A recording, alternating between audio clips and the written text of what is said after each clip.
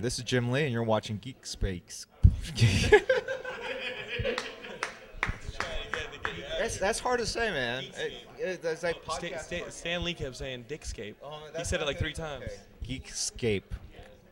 Hi, this is Jim Lee, and you're watching Geekscape. You did do better than Stan Lee. Jim Lee did better than Stan Lee. Nice. Thanks, Jim. Thinking about it. Thanks for telling me beforehand.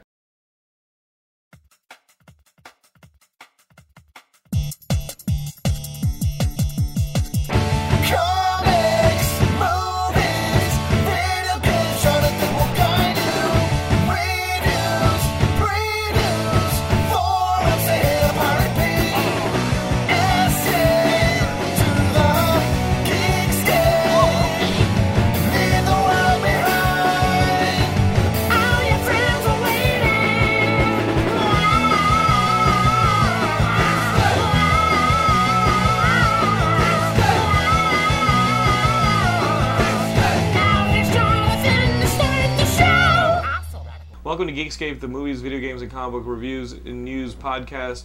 I'm Jonathan London. Every week I'm joined by a guest. This week we have a very short, special show, because not a whole lot has happened, with our good friend Graham Douglas.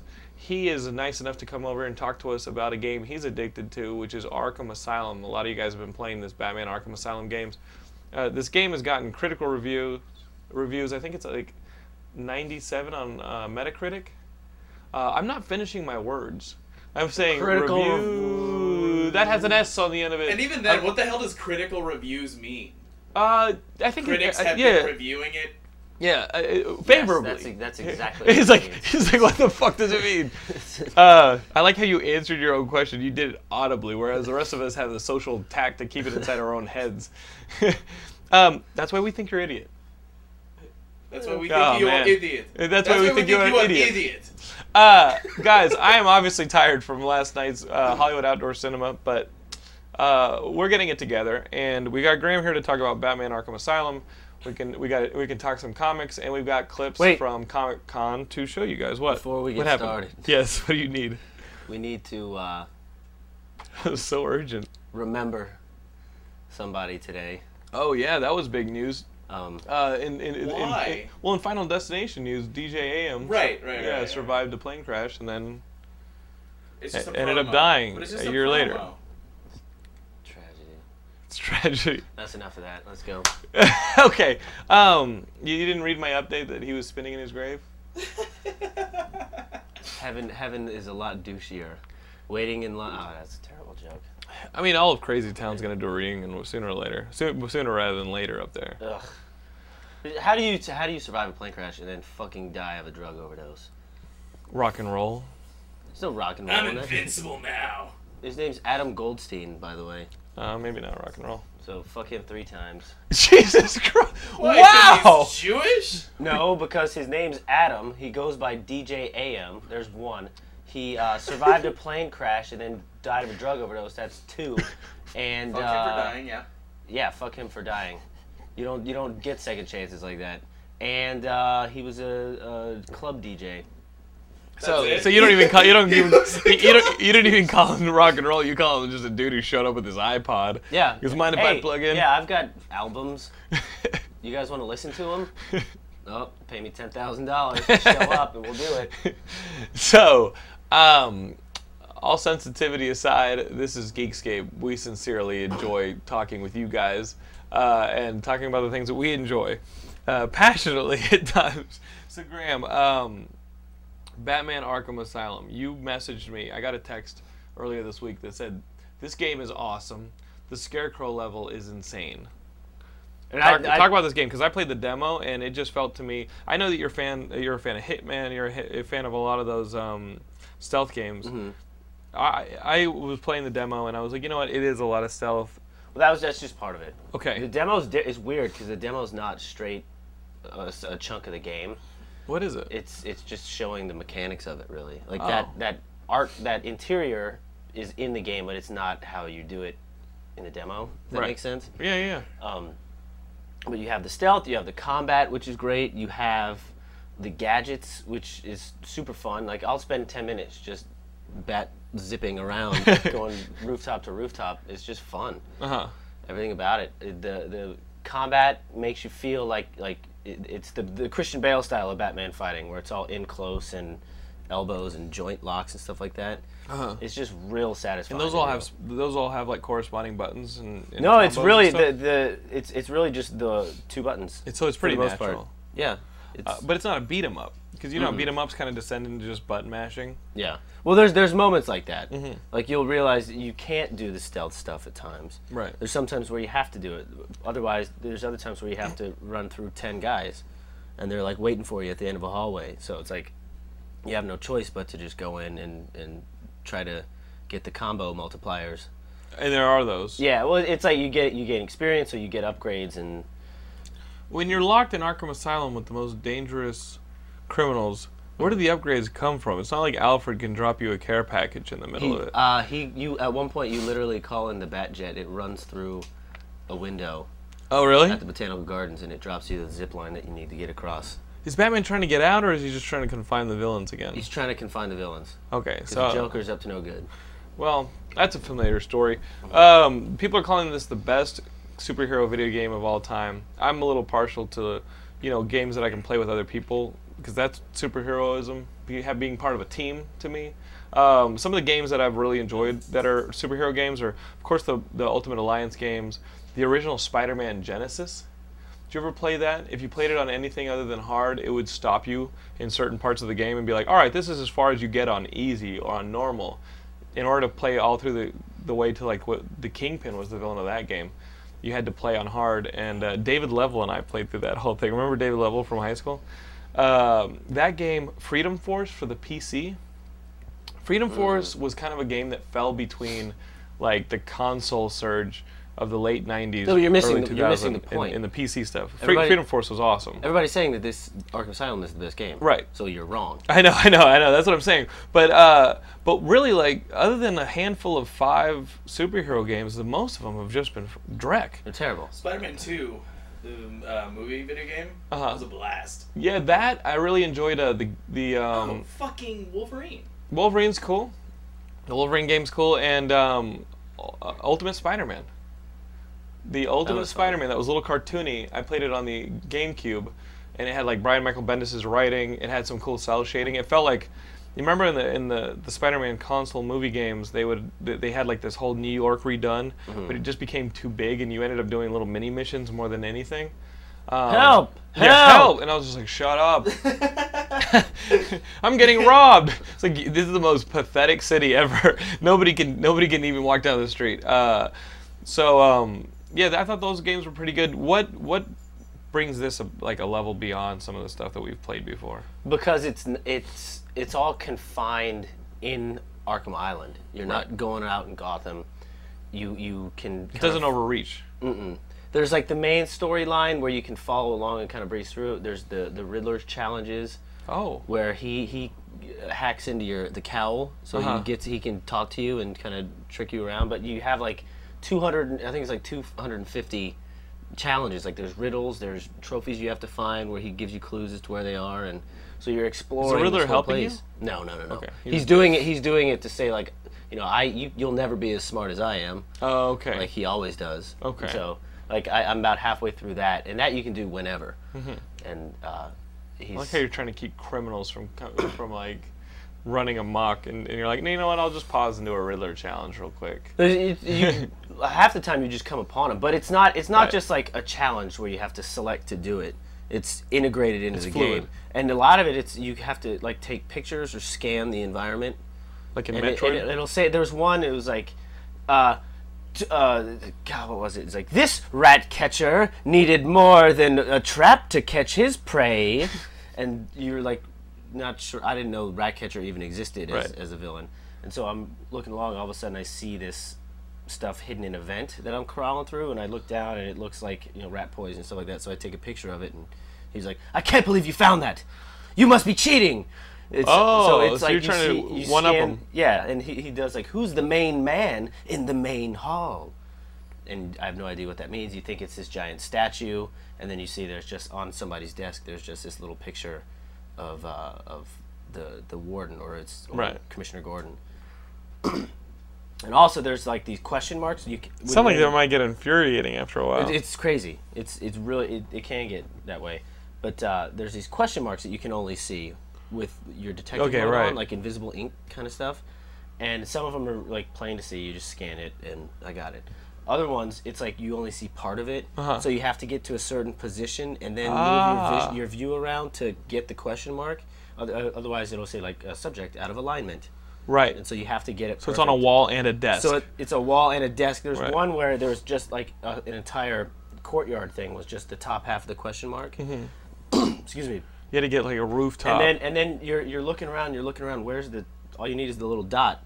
And then suddenly you look straight down and you realize you're next to this balcony that has these ledges, and on one of the tiny posts is a tiny little dot. And so it's the tiny dot in perspective with that thing lined up perfectly. So it's very cool. And you get anal about that stuff when you're playing, because most players will be like, you know what, I can just do the core game. No, and that's satisfying enough, right? It definitely, but it's definitely leans towards the OCD people in this, because it's fun. And I would say out of all of these superheroes, Batman's probably the most OCD. You know, he makes a satellite to be able to take out the JLA at any point if he need be. So the one thing that is a negative about it is not the voice acting is great, because they have, I think it's the bulk of the cast from the animated show doing it, but the animation of it, like, do some Batman dialogue. I'll be Batman. Okay. Wait. Oh, okay. Do it. Listen, Riddler, this is the last straw. You're coming with me back to jail. I'm just laughing at that point. So Arkham Asylum's out. Who are some of the highlights of the villains that you've played through? Like, what are some of the badasses? Because we've seen the Joker in previews. We've seen Killer Croc. You told me that the Scarecrow level was insane. I'm guessing he gets up in your head and starts fucking things around for you. And I thought it was just the one time you face him, but you run into him a couple more times, and you know when it's about to come up, because you just give a little.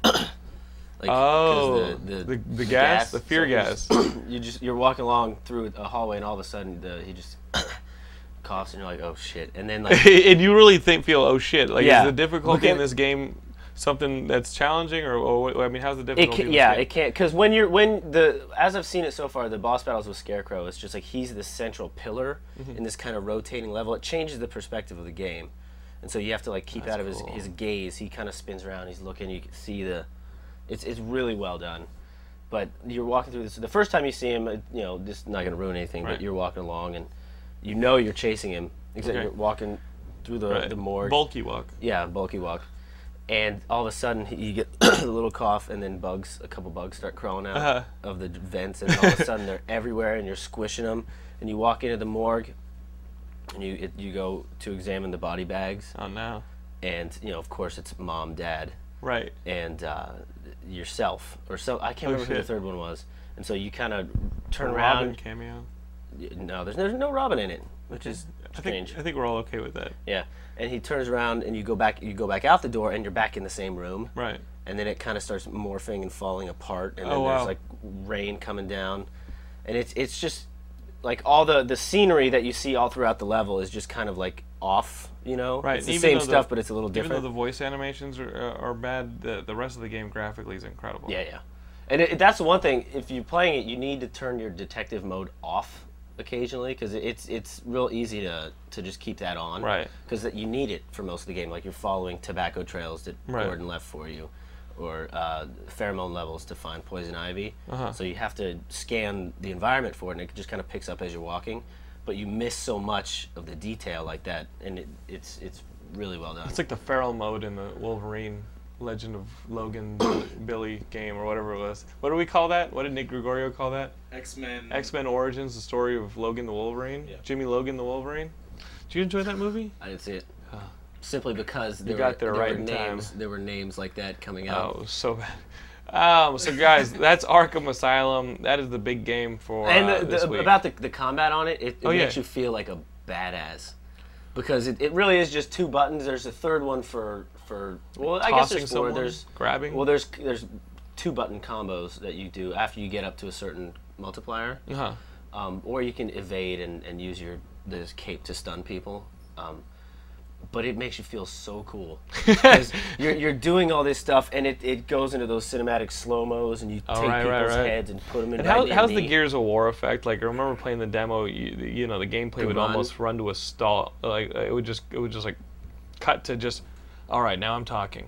You know, it was like those Gears of War. It's not nearly as prevalent. It's after big events. Okay. Where it's like, I need to get under intensive treatment. That's where these things are. I need to find Killer Croc or whatever. So that's. Did you fight Killer Croc? Not yet. I'm on the verge. He's scared though. He's huge. Yeah, he's huge. He's huge. I fought Bane, Scarecrow, twice now. Scarecrow. These two things that Joker made. There's not a whole lot of boss fights, I don't think. So what are you fighting mostly? Just thugs and stuff? Just thugs. Maybe there's another one. They've all been lobotomized. Are they all lobotomized like in the demo? The demo, they've all got like skull caps or something. A lot of most of them are prisoners that he set a fire at that Blackgate prison. Yeah, why not? Because that had them they had to put the prisoners somewhere, so that set them over at Arkham. So then he instigated it. So that explains them all being there. So guys, it's Arkham Asylum. I can't wait to start playing it.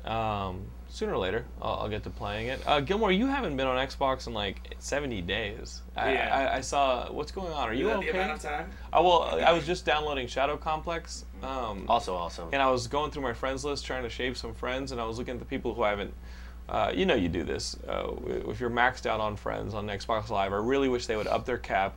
But you go through and you say, okay, who's disconnected? Do you know why you can't do that? I'd read it, but I forgot. What Halo 2. What do you mean? It had. I'll find the article for you. It had something to do with the amount of people playing that game.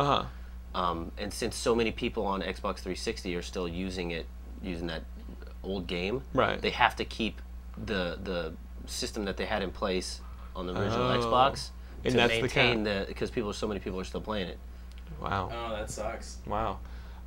Something along those lines. Well, I mean, maybe in this next generation of games, I mean, you're starting to now hear the rumbles. Now that the PS3 finally got its price drop, now that we got the PS3 Slim coming out, Xbox dropped their price down to $250 on one of their units.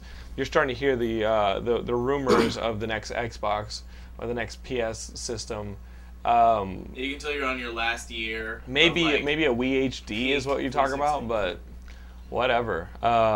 We'll believe it when we see it. I mean, I'd be excited about it. What about this rumor, as a Halo expert, that Bungie is not done with the Halo universe, that they're going to do some kind of Halo Reach game? They are doing a Halo Reach game. Now, what is that? Is that something that just got confirmed, like PAX or something like that? No, it was it was at E3, I think. The Halo Reach? Yeah. I thought that, is that right? Yeah. Okay. What is that? They're not done after Halo Reach, is the rumor. Oh, well, everything I've read says that they are, but not. They have. Microsoft has these 343 Studios, which is now in charge of all the Halo intellectual property. So any more Halo stuff, we'll probably go through them. And you played Halo Wars and you enjoyed it? It was okay. It was okay. Oh, I know that's hard for you to say as a Halo fan. You know what I mean? No, the game's not bad. The story was okay. It was well done, but the game itself. You're not into real-time strategy? No.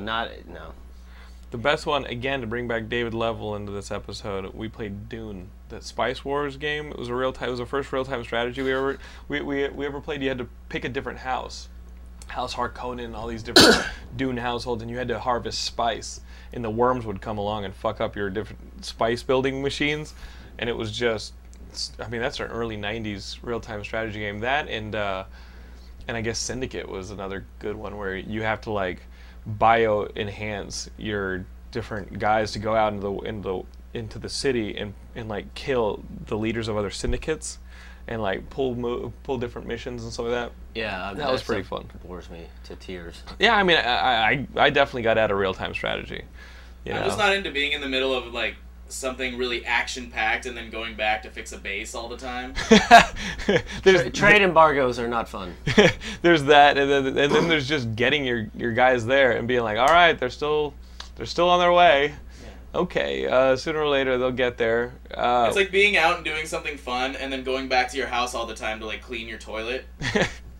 Well, Gilmore, I doubt you clean your toilet. Like that, it's spotless. Do you? Yeah. I didn't mind yesterday. Nice. Yeah. So. Don't listen to him. I did mine by asking Laura to marry me. You Hispanic piece of garbage. Yeah, no, I'm kidding. That was a bad joke. And she's it was a horrible joke. I'm a bad human being. Guys, if you want to hear more bad jokes, I don't know if it'll be out by the time this episode comes out, but look forward to it. This show, Comics on Comics. Some of you guys listen to this show? No. It sounds like such a condemnation of No. show. It's like, I don't know. I'm honestly asking. Do some of you guys watch this show? It's comedians with comic professionals talking about comics, and you might have heard of it because Now I get it. There's some actual big names.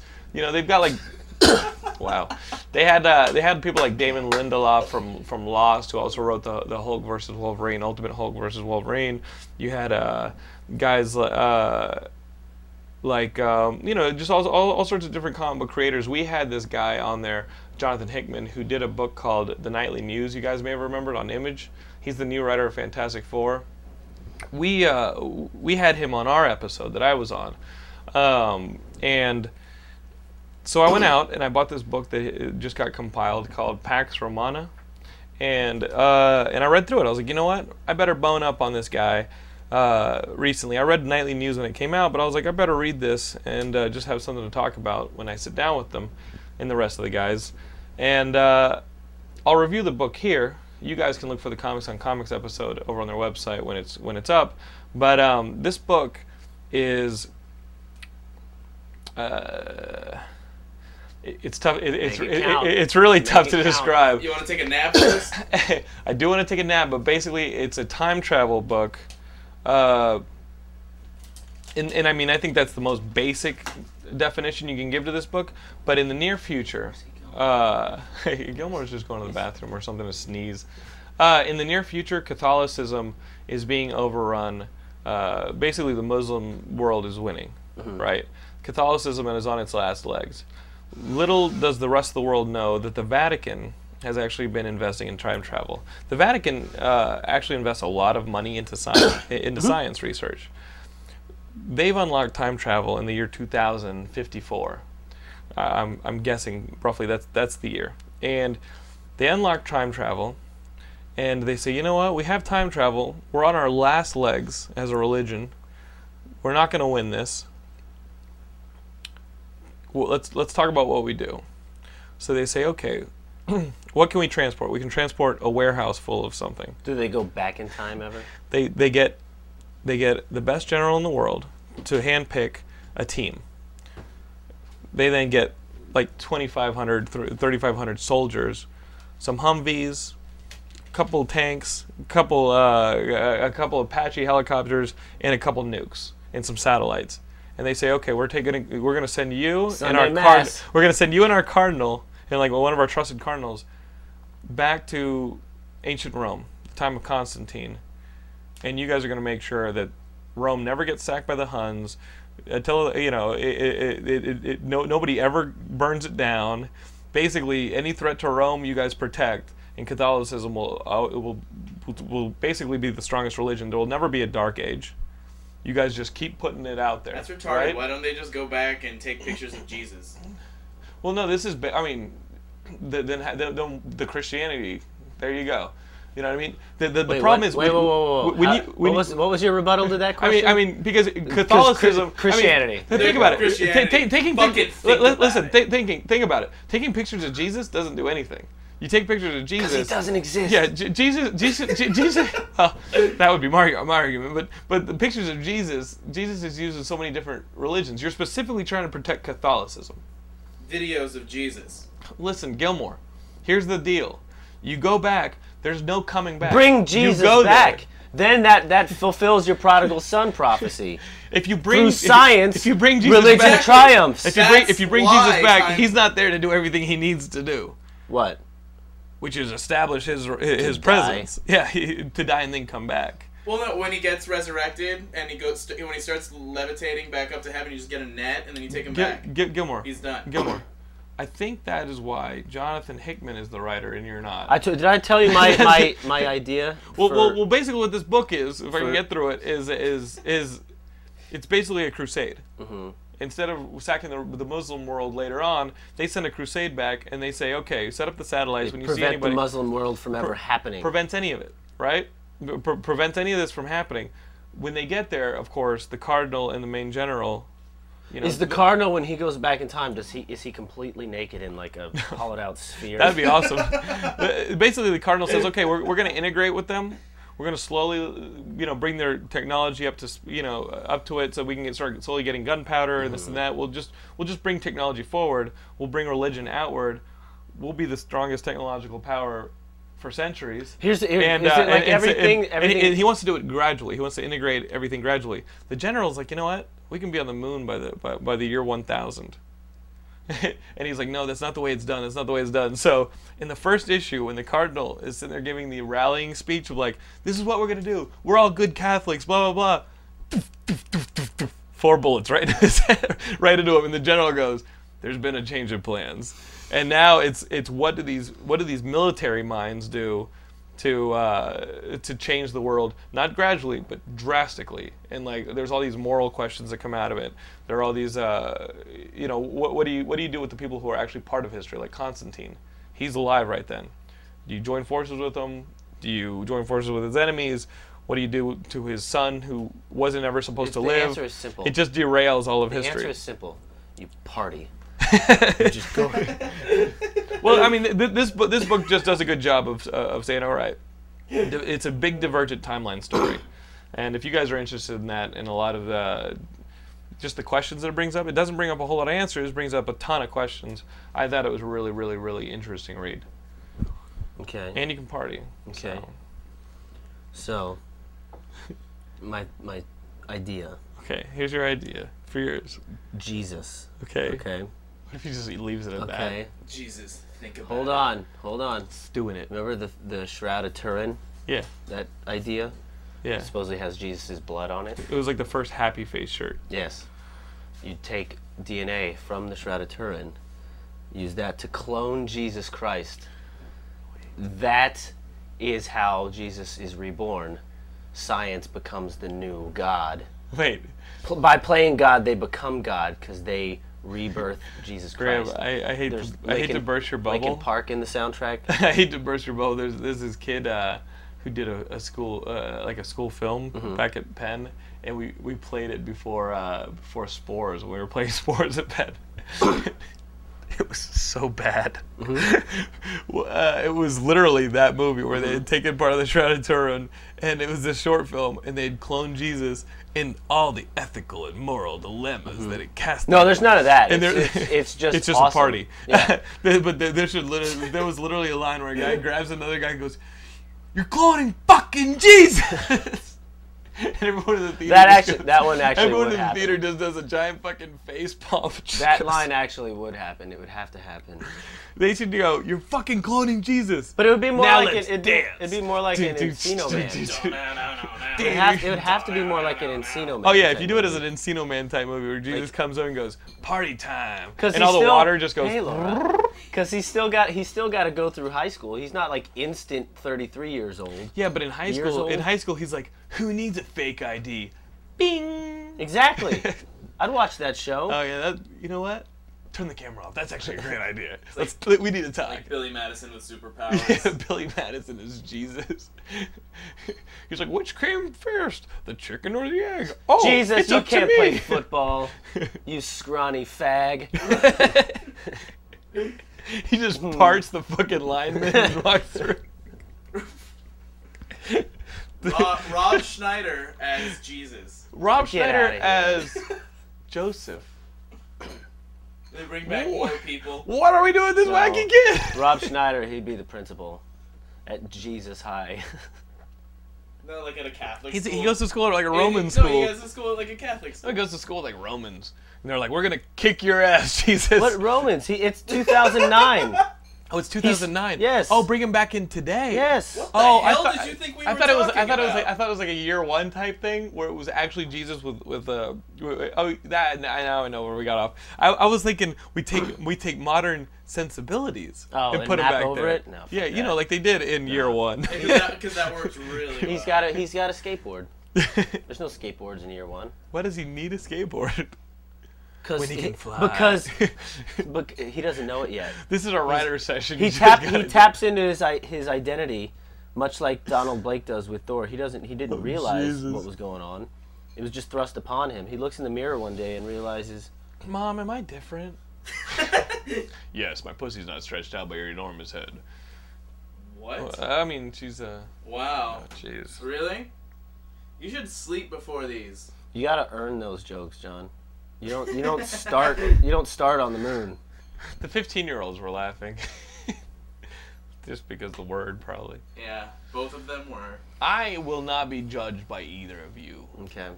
So, guys, pick up that book or wait for the movie version that Graham's going to make. Starring the kid from High School Musical as Jesus. No, it would have. One of the it would Jonas have Brothers? To, no. Who would it be? Who would it be? Don't look at me. I don't want to asked say you. Michael Cera because awkward Jesus. Oh, Jesus fuck can't be that. awkward. He's Yeah. he's a vocal lad. Anyway. Great. Jim Caviezel. No, he already did that. Fuck out of here. No, same thing. He got his They- ass. they- He got his ass kicked. You know in the what? prequel. That movie, that was one of the first dark reboots.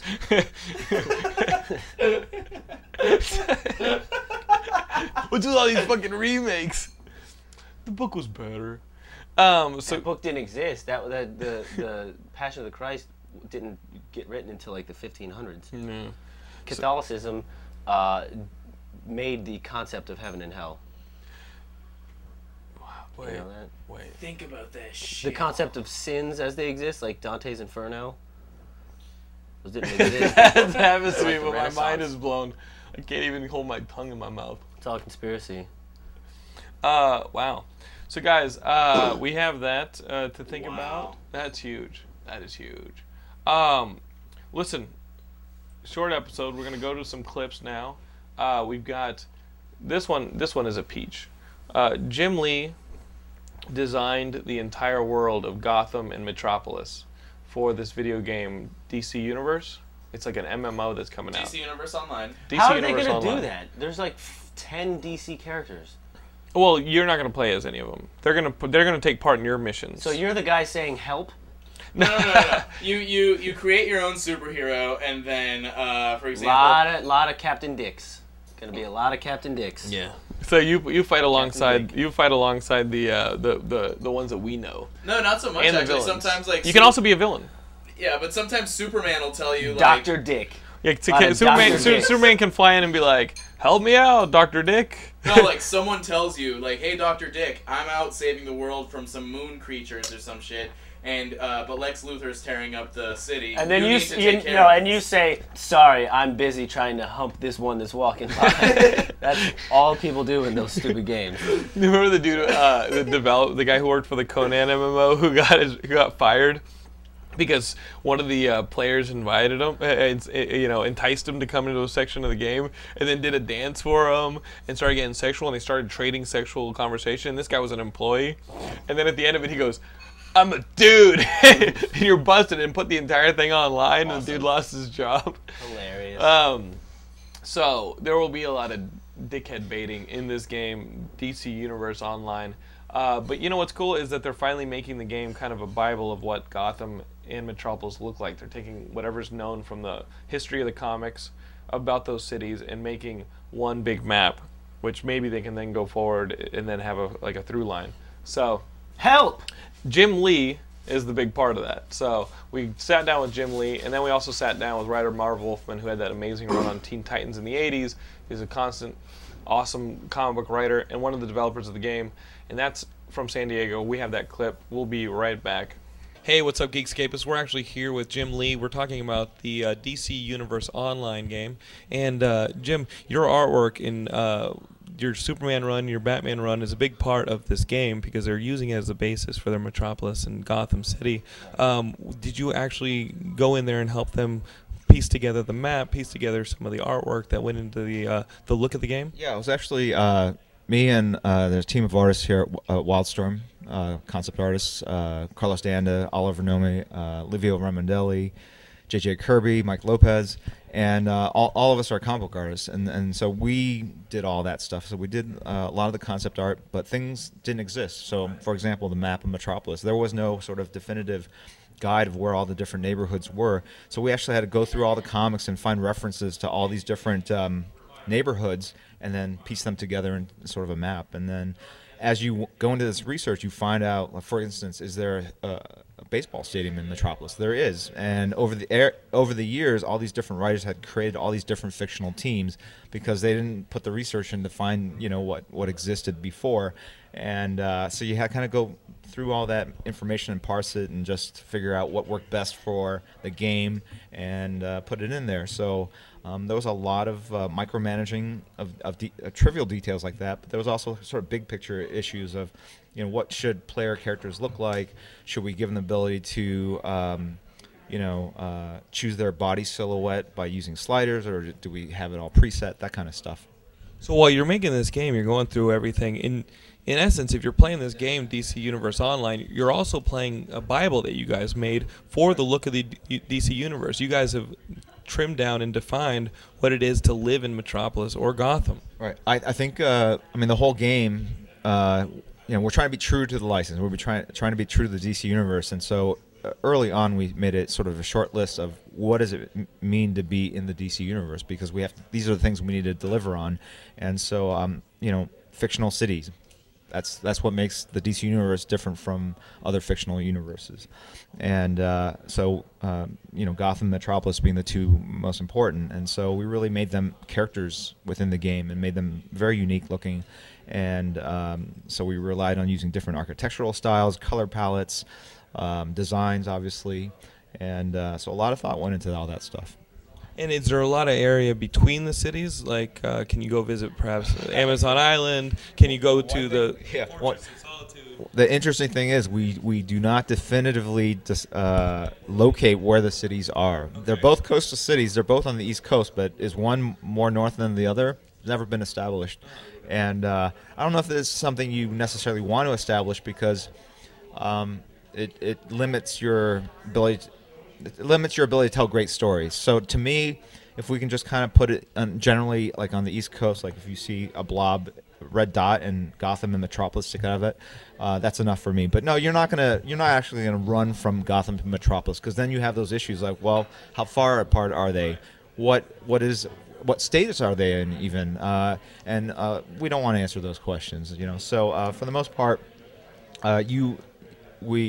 you can go from one city to the other. You can go from the city to the JLA Watchtower, from the JLA Watchtower to the other city. So travel is fairly instantaneous. We don't want to waste the player's time in running around forever trying to find other players to group with, going from one part of the world to another. So, but that also allows us not to have to build all this sort of interstitial environment between the two, because it would be pretty dull, Is it satisfying for you to see what you usually are just drawing in a 2D environment come to life in a 3D environment and be able to interact with it, or even destroy some of your artwork? It is incredibly satisfying. It is just short of sexually arousing. It is awesome because the cool thing about this game is just you do the concept art and people take that and then they layer on their own level of detail and coolness to it, and then the guys come in, they light it, or the animators come in and animate the assets,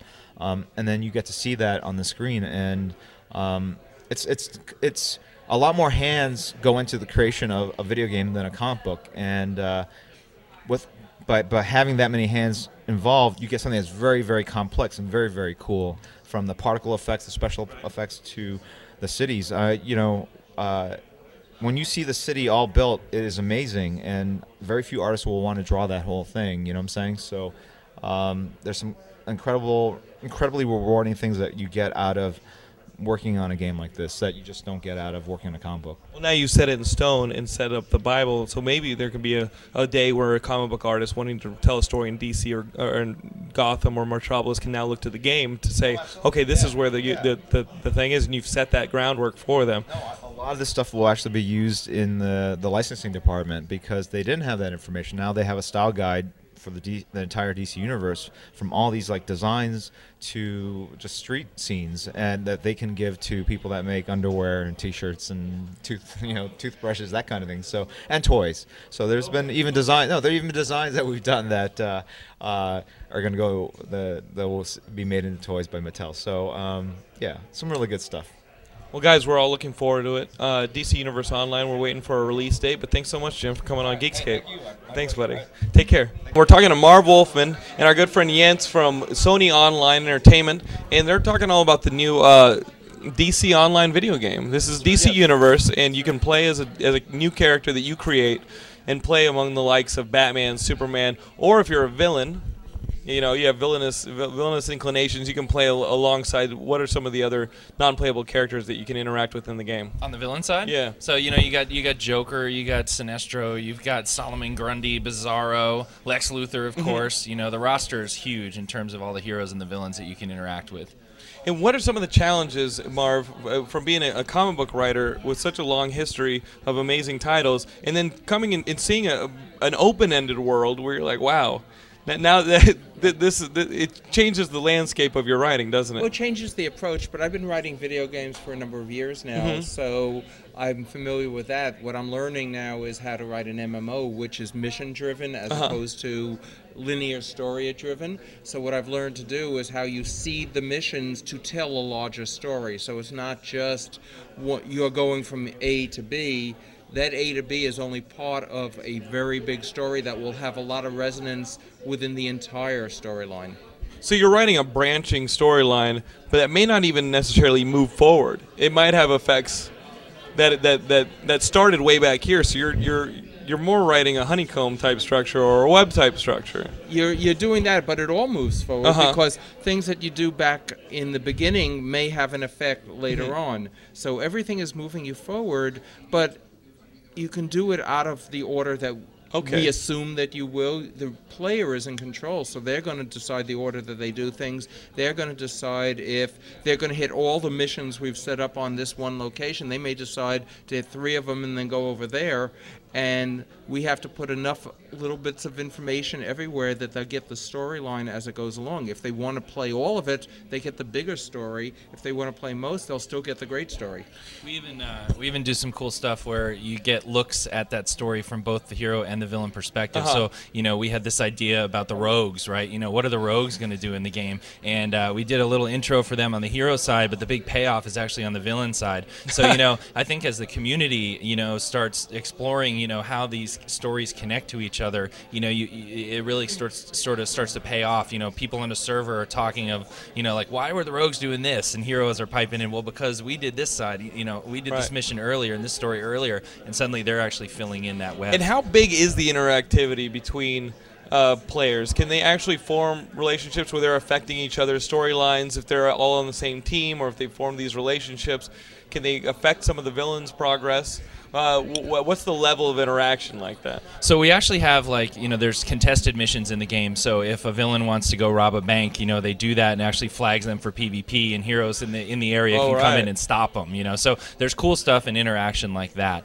There's also just, you know, PvP maps where you can just go beat the snot out of each other, because that's always fun too. Do you ever flag something where, let's say I'm a villain character, I want to rob a bank, does it ever flag a non-playable character where all of a sudden the Flash will come up and be like, wait a minute there, and can I call on my buddy to then go and help me escape from this bank robbery in progress? Absolutely. So, I mean, we wouldn't call that a contested mission. That would actually be one of the storylines that Marv was writing, where it's like, hey, we need you to go actually steal this artifact from the Metropolis Museum, and lo and behold, boom, the Flash or Superman or somebody like that shows up, and that's by design. Now, you can do that with your friend, or if it's in the open world, any villain passing by can actually help you with that, and you're both going to get a benefit from it. Yeah. And so you can really make the game as big or as small as you want. What do you mean? By saying, I'm just going to go rob a bank. Or you can say, you know what, here's a mission I'm facing. Let me get together with my other villain friends, and let's set up an Ocean's 11 type scenario to back each other up in case we do trigger some of these other characters that want to come up, and set up a PvP event, or some of the non-playable characters who might get in our way. Well, we've talked about that whole team dynamic and how, you know, super teams kind of split up and accomplish different objectives. And, you know, you're the master of the team stuff with your Teen Titans. You want to talk about that a little bit? Definitely. Well, it's what you're saying is accurate. You can come in with larger groups, and then you may be going off into separate missions, or you may be joining each other.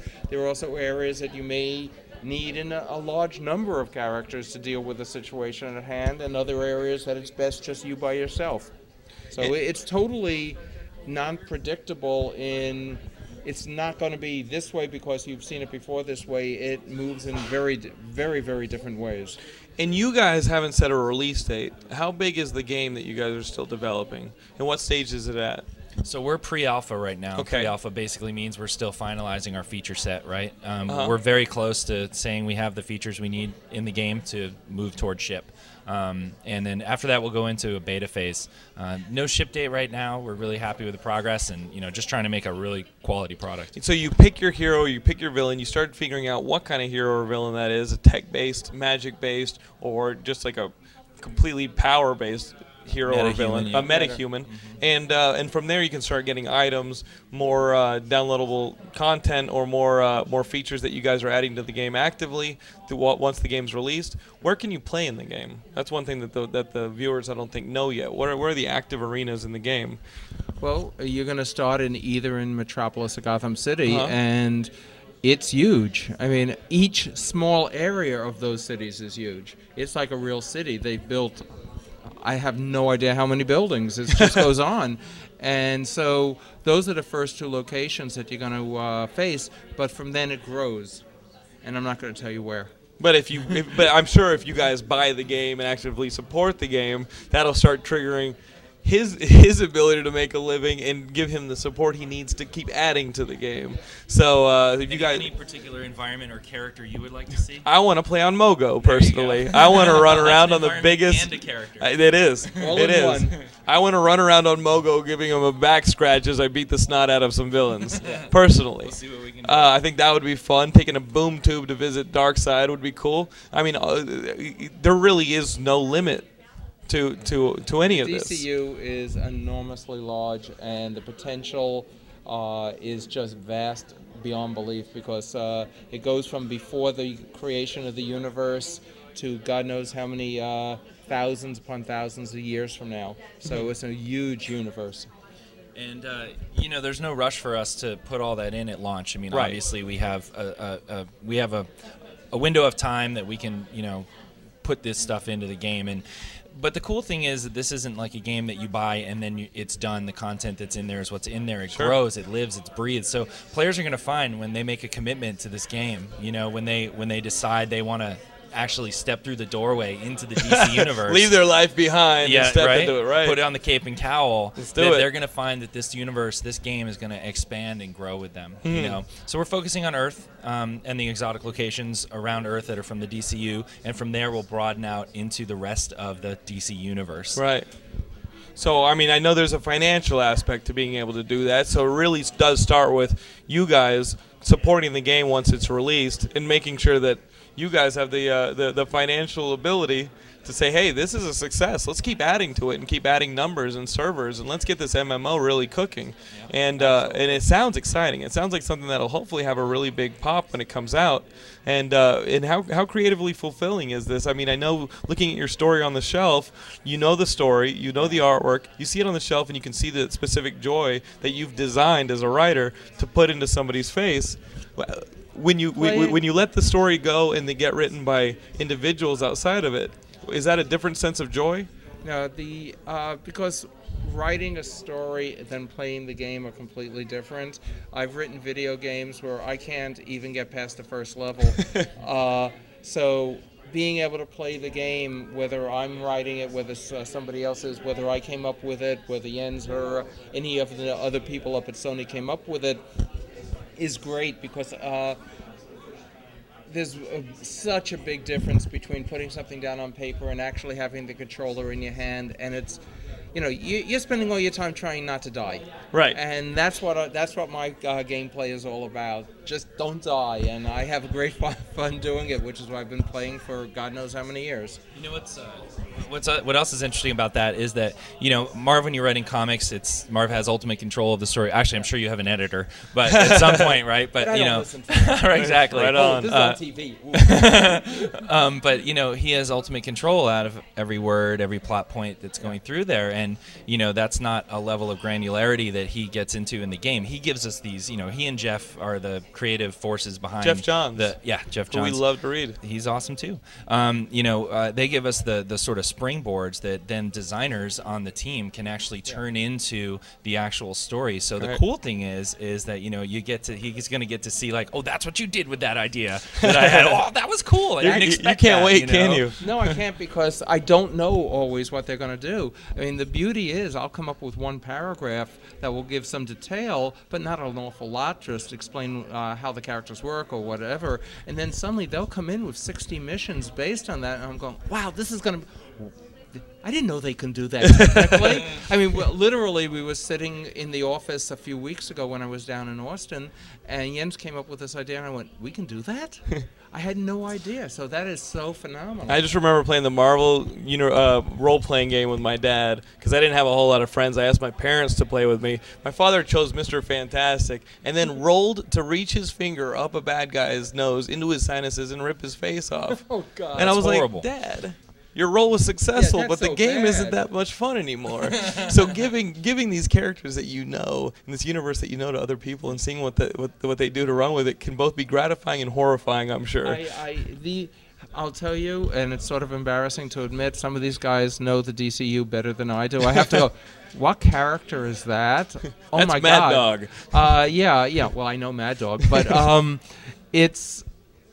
it's all within the DC characters, and there's no changes on that because there's so many people involved that it keeps within it. What's so great is just to see how many missions that can come off of just this basic idea and then go, wow, I can play this. I can play this character being taught by that character how to do something.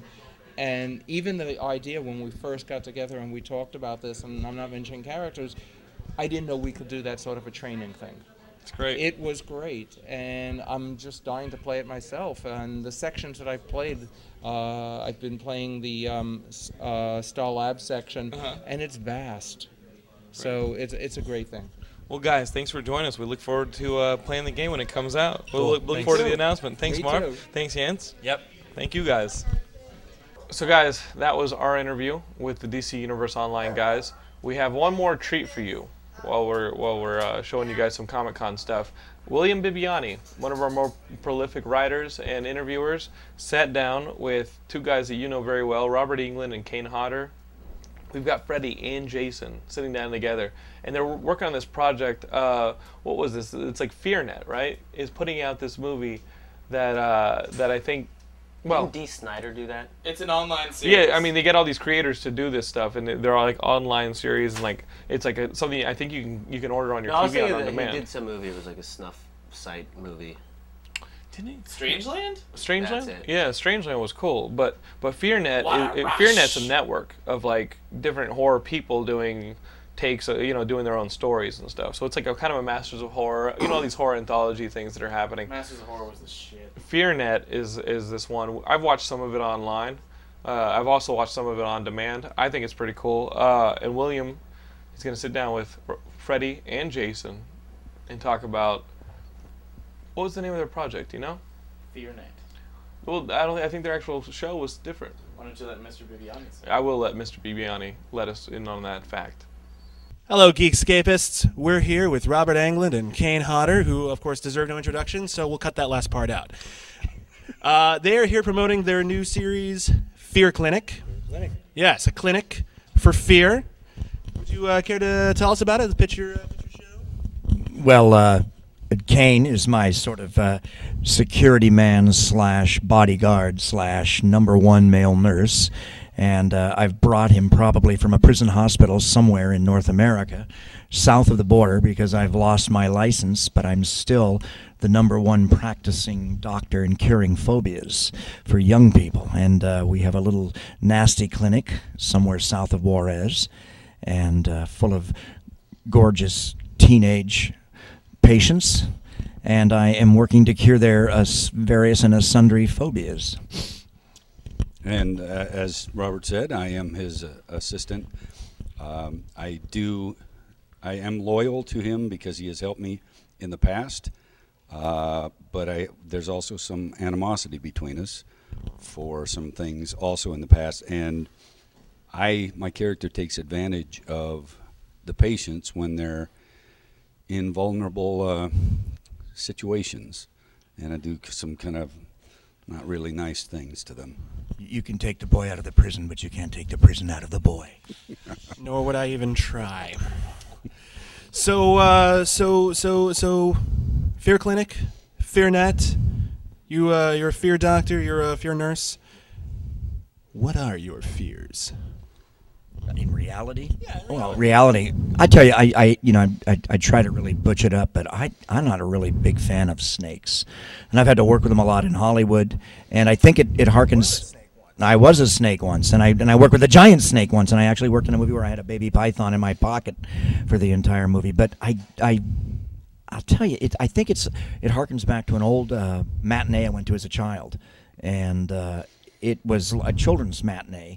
And at some point around 2 or 3 in the afternoon, it changed to the adult fare, and I was sitting there in this summer theater, and with my Geno's bonbons and my popcorn, and I watched Norman Mailer's Naked and the Dead. And there's a sequence in the South Pacific where one of the soldiers is bitten by a translucent green snake, and pus comes out of his ears and his nose and his eyes and his mouth.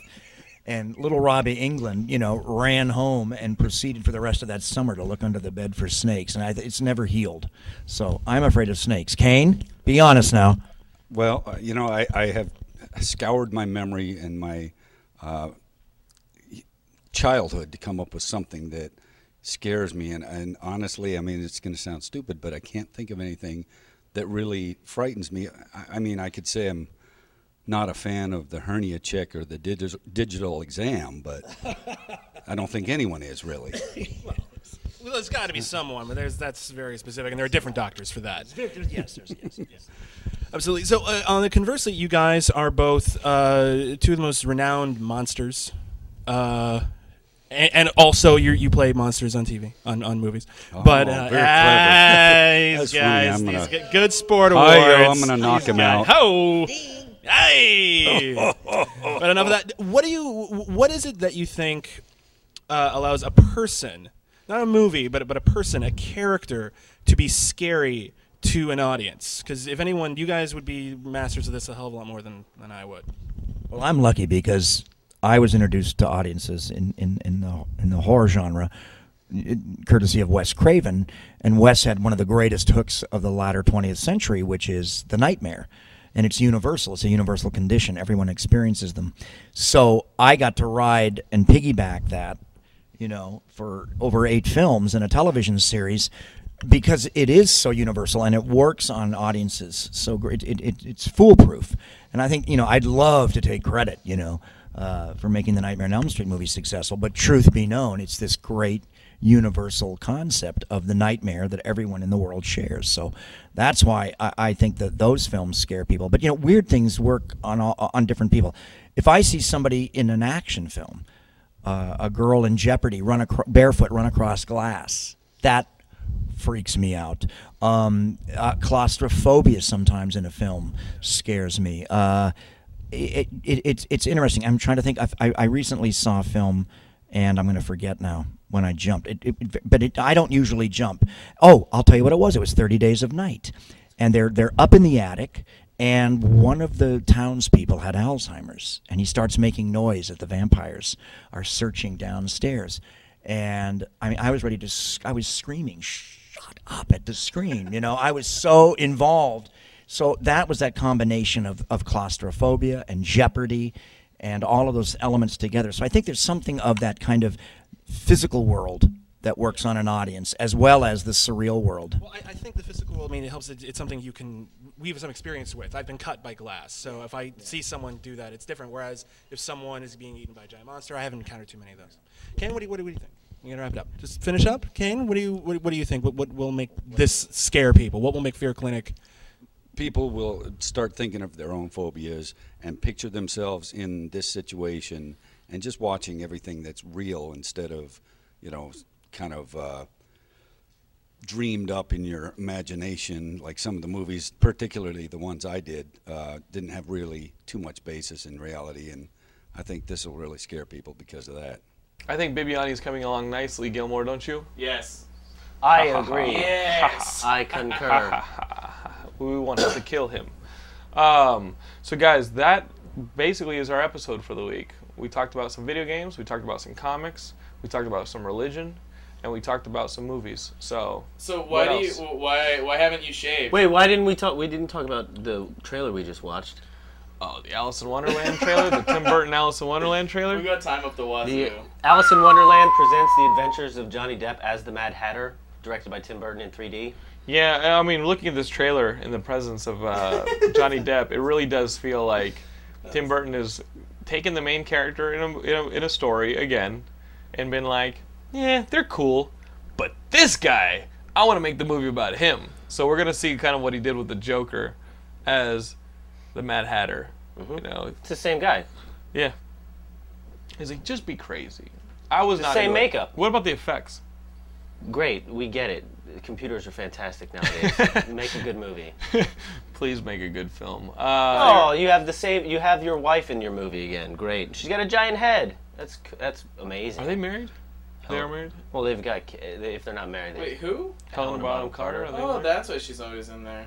I don't know. I mean, yeah, I watched this and I'm like, okay, well, if it gets good reviews, I'll watch it. But I really don't feel like sitting through 2 hours. I never saw the, what was it, Willy Wonka? And the whole. I never saw that. I didn't either. But it seemed to be forgetting that movie, or the story. It's about doing drugs. And I don't it's think a they forgot that at all. Disney movie. Did you see these visuals? No, didn't like a pedophile write that or something too? Now you're No, a just playing pedophile games. read it. Oh, okay. You. No. I think wasn't the original thing like the original writer of Alice in Wonderland wrote it for some little girl that he'd hang out with Lewis all the time. Carroll. Lewis Carroll, I don't know, man. Did you It's see that possible. fucking movie? It's a crazy story. I Yeah, don't know it's supposed if there's I an like that- actual point to it. Supposedly Didn't Johnny the Depp play context Lewis is Carroll? Really fucked up. Didn't Johnny Depp play Lewis Carroll? No, he was the guy who did Peter Pan. Oh, that's right. It was the And guy who Finding did Peter Neverland. Pan. Oh, Finding I like that Neverland. movie. Was it? That movie's good. Finding Let's just Neverland watch was Finding good. Neverland instead. Let's just run In Finding 3D. Run Finding Neverland now. Yeah, okay, here we go. No, what, are you kidding? So guys, that really is our episode. We've had Graham Douglas here to break down the video game.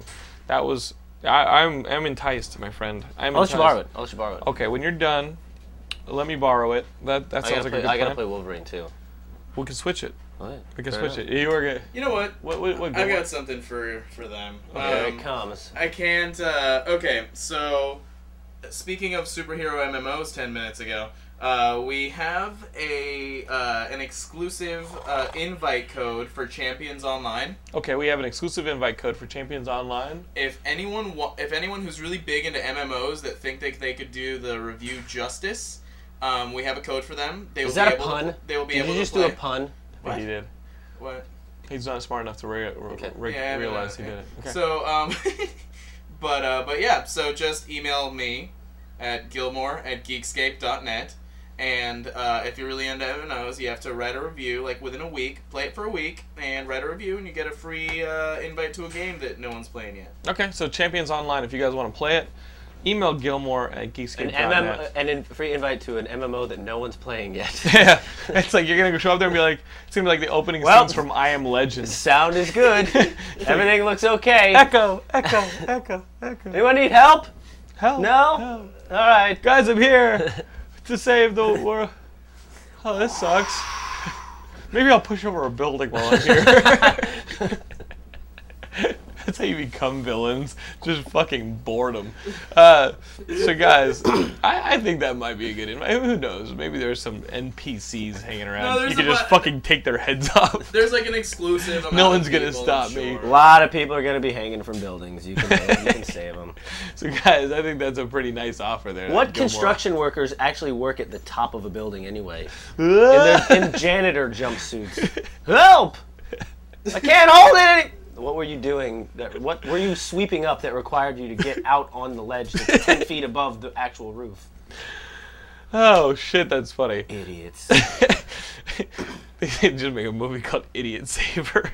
You just run around. I'd watch the hell out of that movie. Especially if they scold them at the end. They're like, just help me understand. No! Ay, perdóname. If they do it in Spanish, it'll be better. My purse! So guys, A lot of purse nappers. Geekscape.net is where we hang our hats. You can come check it out. talk to the rest of us there on the forums. That's Geekscape.net. Gilmore does a pretty good job of getting articles up every day for you to read. Also, if you're a Facebooker, you look for us on Facebook, search for Geekscape, become a fan of Geekscape, spread it, join it up, send it to your friends. What are the other things you can do? If you're a Facebooker. If you're on this new website, you might have heard of it. If you're a Facebooker, spread it. It's like if you're a hooker, spread it. So listen, Twitter. So you're comparing your product Audience. here to a sexually transmitted disease. Or drugs. Or addiction. Just horrible, dirty needles. I think some of the people listening would not find offense at that. They would be like, all right, yeah, basically. STD. Yep. Makes me sexually unappealing. Yeah, I think that describes Geekscape. Guys, twitter.com. You can follow me, Jonathan London, on Twitter. You succumbed to that. I did. It's a great promotional tool and a great way to make fun of DAJA. 2 jokes down. A whole lot of updates about the website to come. So guys, you can join that. And that's that. Gilmore, anything beyond inviting them into a wasteland that you want to give to the audience? Have you? Well, we're done. We'll What? bring up something What are you else. gonna There's bring- just some other We've got 20 minutes of tape. post-apocalyptic. Borderlands? Yeah. No, it was border. No, because it's cool, it's an shady. MMO Uh-huh. set in a wasteland type situation. Nah, I've never heard of it. I don't remember what it is either. They're doing a great job promoting.